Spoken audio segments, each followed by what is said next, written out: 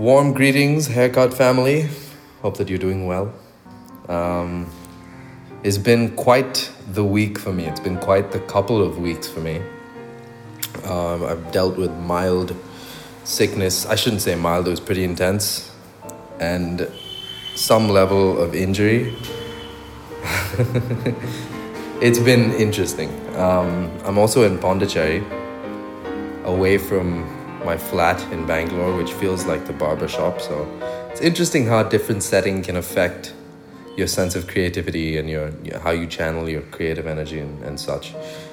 Don't want to sound like a white dude with dreads saying these kind of things, but it must be said. Also, forgive the background noise. Like I said, I'm not in my apartment, but I insist on recording this nonetheless now that I'm not sick anymore. And that's just how I go. Pondi is a small seaside town full of people who aren't even in a hurry, but they honk and they be driving down the wrong side of the road, out of the gutter on their bike with 4 people on the pillion area. It's just how it goes. It's calm. It's relaxed. Trust me, you know exactly what I mean if you've been here. You have to be alert on these roads. Keep them eyes open. Keep that ass planted. Use it to feel your sense of balance, because at any point, Tata Safari with 11 people come darting out of a side road. I'm just kidding, it's not going to be a Safari. It'll be a Honda Dio. Also, this place has 1 million people in it, but it still feels like a small town to me. What does that say about me? I think I might have been in Bangalore a little too long. Anyway, the last couple of weeks have been wild. I held the front brake of my scooter here in Pondi. I didn't bring the car. I've been using a scooter. I pulled the front brake,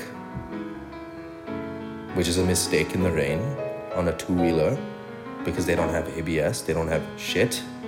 So when you pull it in the rain where there's no traction, it just locks up, and then you slowly fall over. Slowly, and there's nothing you can do about it. I was going at like 15 kilometers an hour. I wasn't even going fast. But I felt it happening. And just like the first time this happened to me when I was like 19, again, in the rain, very slow, same exact situation. There was nothing I could do to prevent it. And I knew it was happening. And that's a special kind of tragic, my friends. That's a special cringe. Fell over, bumped my knee on a speed breaker, and the worst part about getting a scab on your knee is, thankfully, I'm very grateful that was the extent of the damage. But the worst part about getting a scab on your knee is that you can't bend it for like a week, because otherwise the scab will come loose. It's on the part that's like the part that bends when you bend your leg. I mean stretches when you bend your leg. It's on the part that stretches when you bend your leg, which is why. So I had to keep my leg straight as a plank. Couldn't work out. And that brings me on to the topic for today. Are endorphins a drug? Think about it. Think about it with me. Humor me. I know some of y'all might be mad hardcore.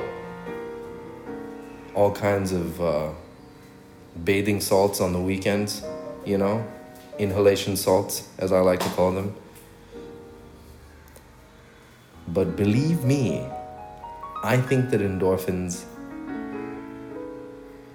are a drug, alright? Because I have not had a crash like this in a long time.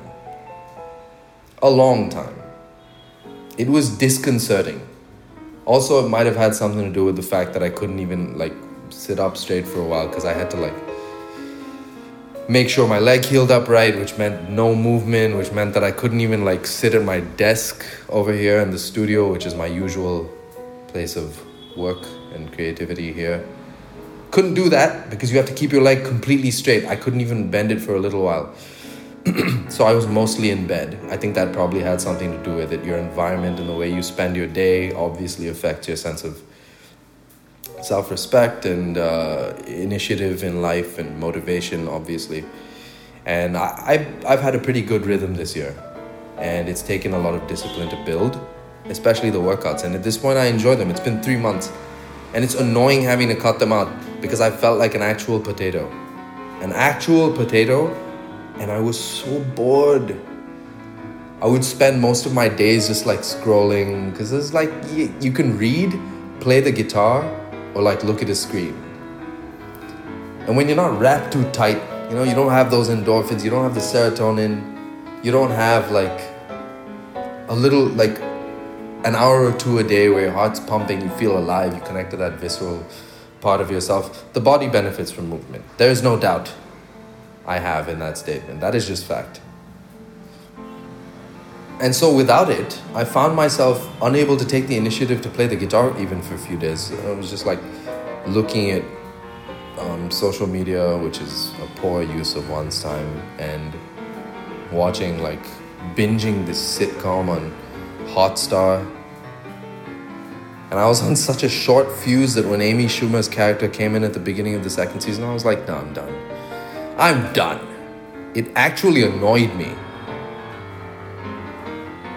I have never been bothered with such irrelevant variables before, such as one cast member that I don't like in a show. It bothered me, and I stopped watching. And then I looked at the ceiling in my room and I was like, this is fucked. This is unfortunate. There's nothing I can do. And I'm telling you, man, there's a sense of misery that comes from being bedridden that is irreplicable.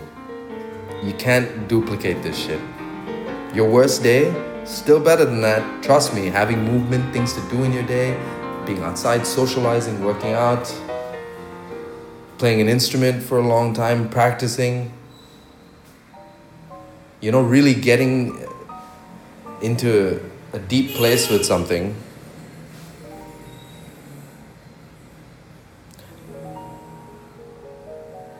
I know that it's probably more than just the hormones, but I don't know. I got a strong feeling about that.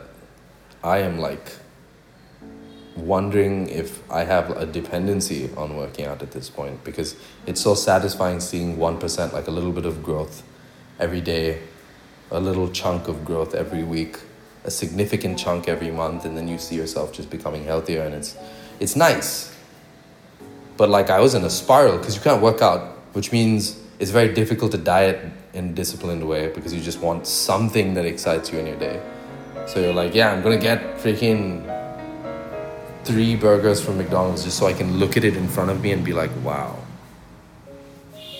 Or like a huge mound of koto parota and really spicy curry, like to the point of pain, so that I can feel something. It was weird. I've had a weird 2 weeks. Not to mention, no one wants to hang... Like, okay, no, I shouldn't say that. That's rude. It's mean. But like low-key, subconsciously, your own friends know it's low-key, and it's an inconvenience to hang out with a disabled dude. Oh, that's fucked. That's just fucked. I can't put this in the podcast. I was a disabled guy, alright? Briefly. And you know something? I know I'm so privileged. I have all working limbs, and I don't take them for granted anymore. Not after that. I feel so lucky. So I know this isn't like permanent disability, and I'm so grateful for that. But even for the short time, I just felt like I would try hanging out after a few days. I'd go see some friends, chill out in the living room, you know, but I gotta keep my legs straight. So like one leg is bent in front of the sofa, the other one is like on another chair, you know. Everyone was incredibly sweet about it. Maybe it was just in my head. I felt bad for being an inconvenience. It's just been a strange week. And I don't mean to make you guys my shrinks. I am the shrink. I am the barbershop owner and shrink. I don't know, maybe it's going the other way today. Forgive me if it is. Exploring a lot of thoughts that I don't like saying to friends, because I don't want to talk about heavy shit with friends unduly. Yeah, it's been a trying couple of weeks, but that's life. And now that I'm back, it feels amazing. I've been working out, and I can see the neck muscle beginning to build itself, despite the fact that I never want a massive one. I hate it when it's delineated on men. It's creepy. Have you seen those like big ass neck muscles that dudes have? Feels almost like a separate entity. It's like contoured thing just sticking out from behind their neck, like peeping at you. John Cena type deal. But it's good. And I feel like I've realized from this experience just how short the distance is from being healthy and feeling good and having certain habits in your day that help you to stay on an even keel and enjoy yourself and make progress, enjoy a sense of progress in life. Things within your control, right? Things that you can choose to be disciplined about. Obviously, certain things that are integral to mental health and well-being, such as finance, are out of one's control, at least for the most part, unless you are working for dad's company and you decide your own salary. You know, but these things are within your control. And as soon as those things disappear, you make that very short fall from being good, feeling good, because everything's perception anyway, to landing on your ass, having to keep your legs straight all the time, and wondering about life. Unpleasant. And it's like I was so miserable, I didn't even want to talk to my dad about it. He would just see me around, like I'd walk out of my room every now and then, wouldn't really say anything, like looking all downtrodden, you know. A downcast visage greeted the paternal figure every time I came out of my room. And I was like, man, he deserves better than that. I'm only here a couple of weeks. Jeez.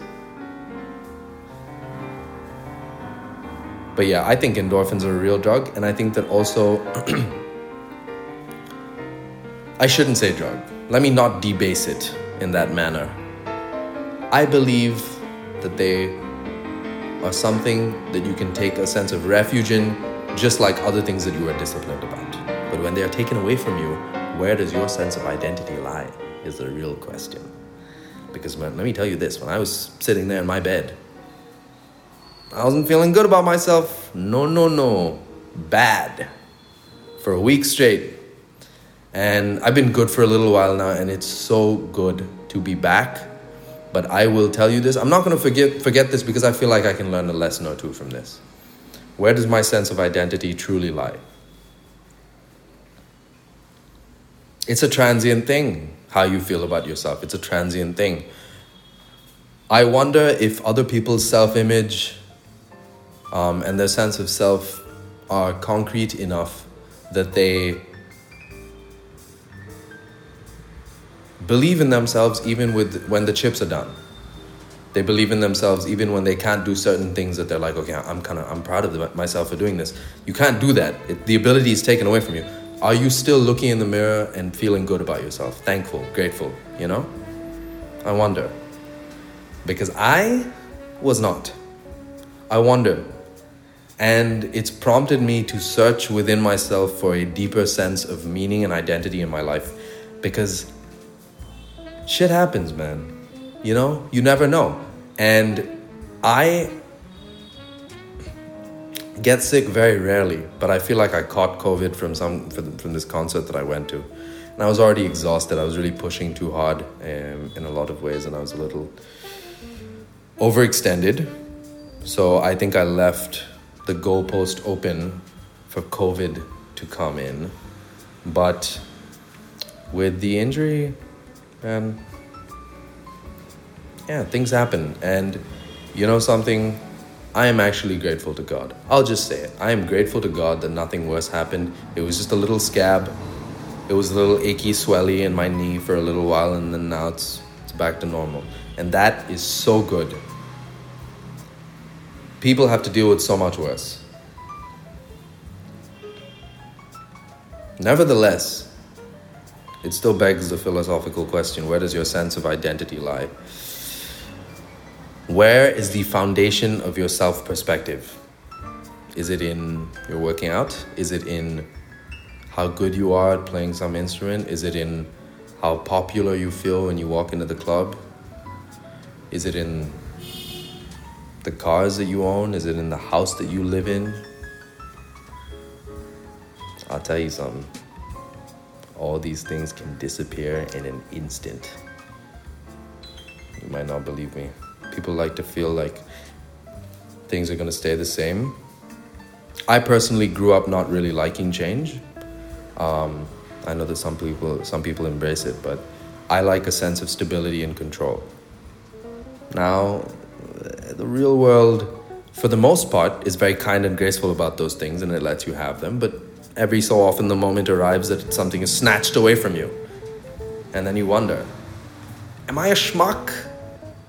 Am I a schmuck sitting here in my bed with my legs straight all day? A schmuck that can't do anything? A schmuck that can't play the guitar without feeling like his knee is about to explode? Am I just a schmuck because I'm in dad's house right now? Am I dependent? All these shitty questions come and start looking you in the face. Formerly, they were relegated to the closet underneath the stairs that you never went into. Because having discipline and occupying your mind with good things helps with that. But try sitting in a room for 6 days straight, baby. Try it. I implore you. See how you feel about things, because that's the crucible. Being occupied is a blessing. Don't take it for granted. Anyway, not entirely sure I have anything else to say about that particular topic, but I just felt like I'd be candid for a moment and tell you about this. I feel like I say that I feel like I'm going to be candid for a moment every episode. And maybe that's just what this is going to be. Candor Central. Every week. With Micah. I don't know. I hope you guys are good. I hope that you are very, very well. Physically, mentally, I hope that you're looked after, that you have good things to fill your time with. I personally realized that despite the fact that making money in the music industry takes it takes a while. At least if you think about it in terms of stability, where you're like, okay, I know there's going to be demand for me this month, that month, and I'm going to do all these performances.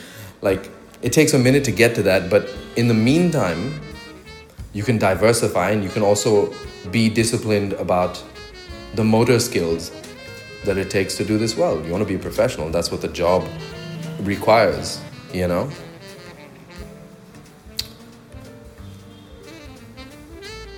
So this year's been interesting. I've been taking advantage of the time that I have to better myself with my instrument, with my vocal delivery, and to also dig deeper into myself, to see what I want to say and to really be honest with my art. And that's been nice. It's a little scary sometimes because I write lyrics that just fall out of me and then I'm like, maybe I should see a shrink. But that's the price you pay for being truly authentic, because none of us are wrapped as tight as we think. Anyway, I just thought I'd touch upon that little nugget of wisdom that I've been gifted this year, because it was brought into sharp contrast by what I've had to deal with the last couple of weeks. Anyways, I wished you well, but I shall wish you well again. I hope that this shines some light on things in your life. I hope that this is valuable to you in some way, shape, or form. Okay, bye.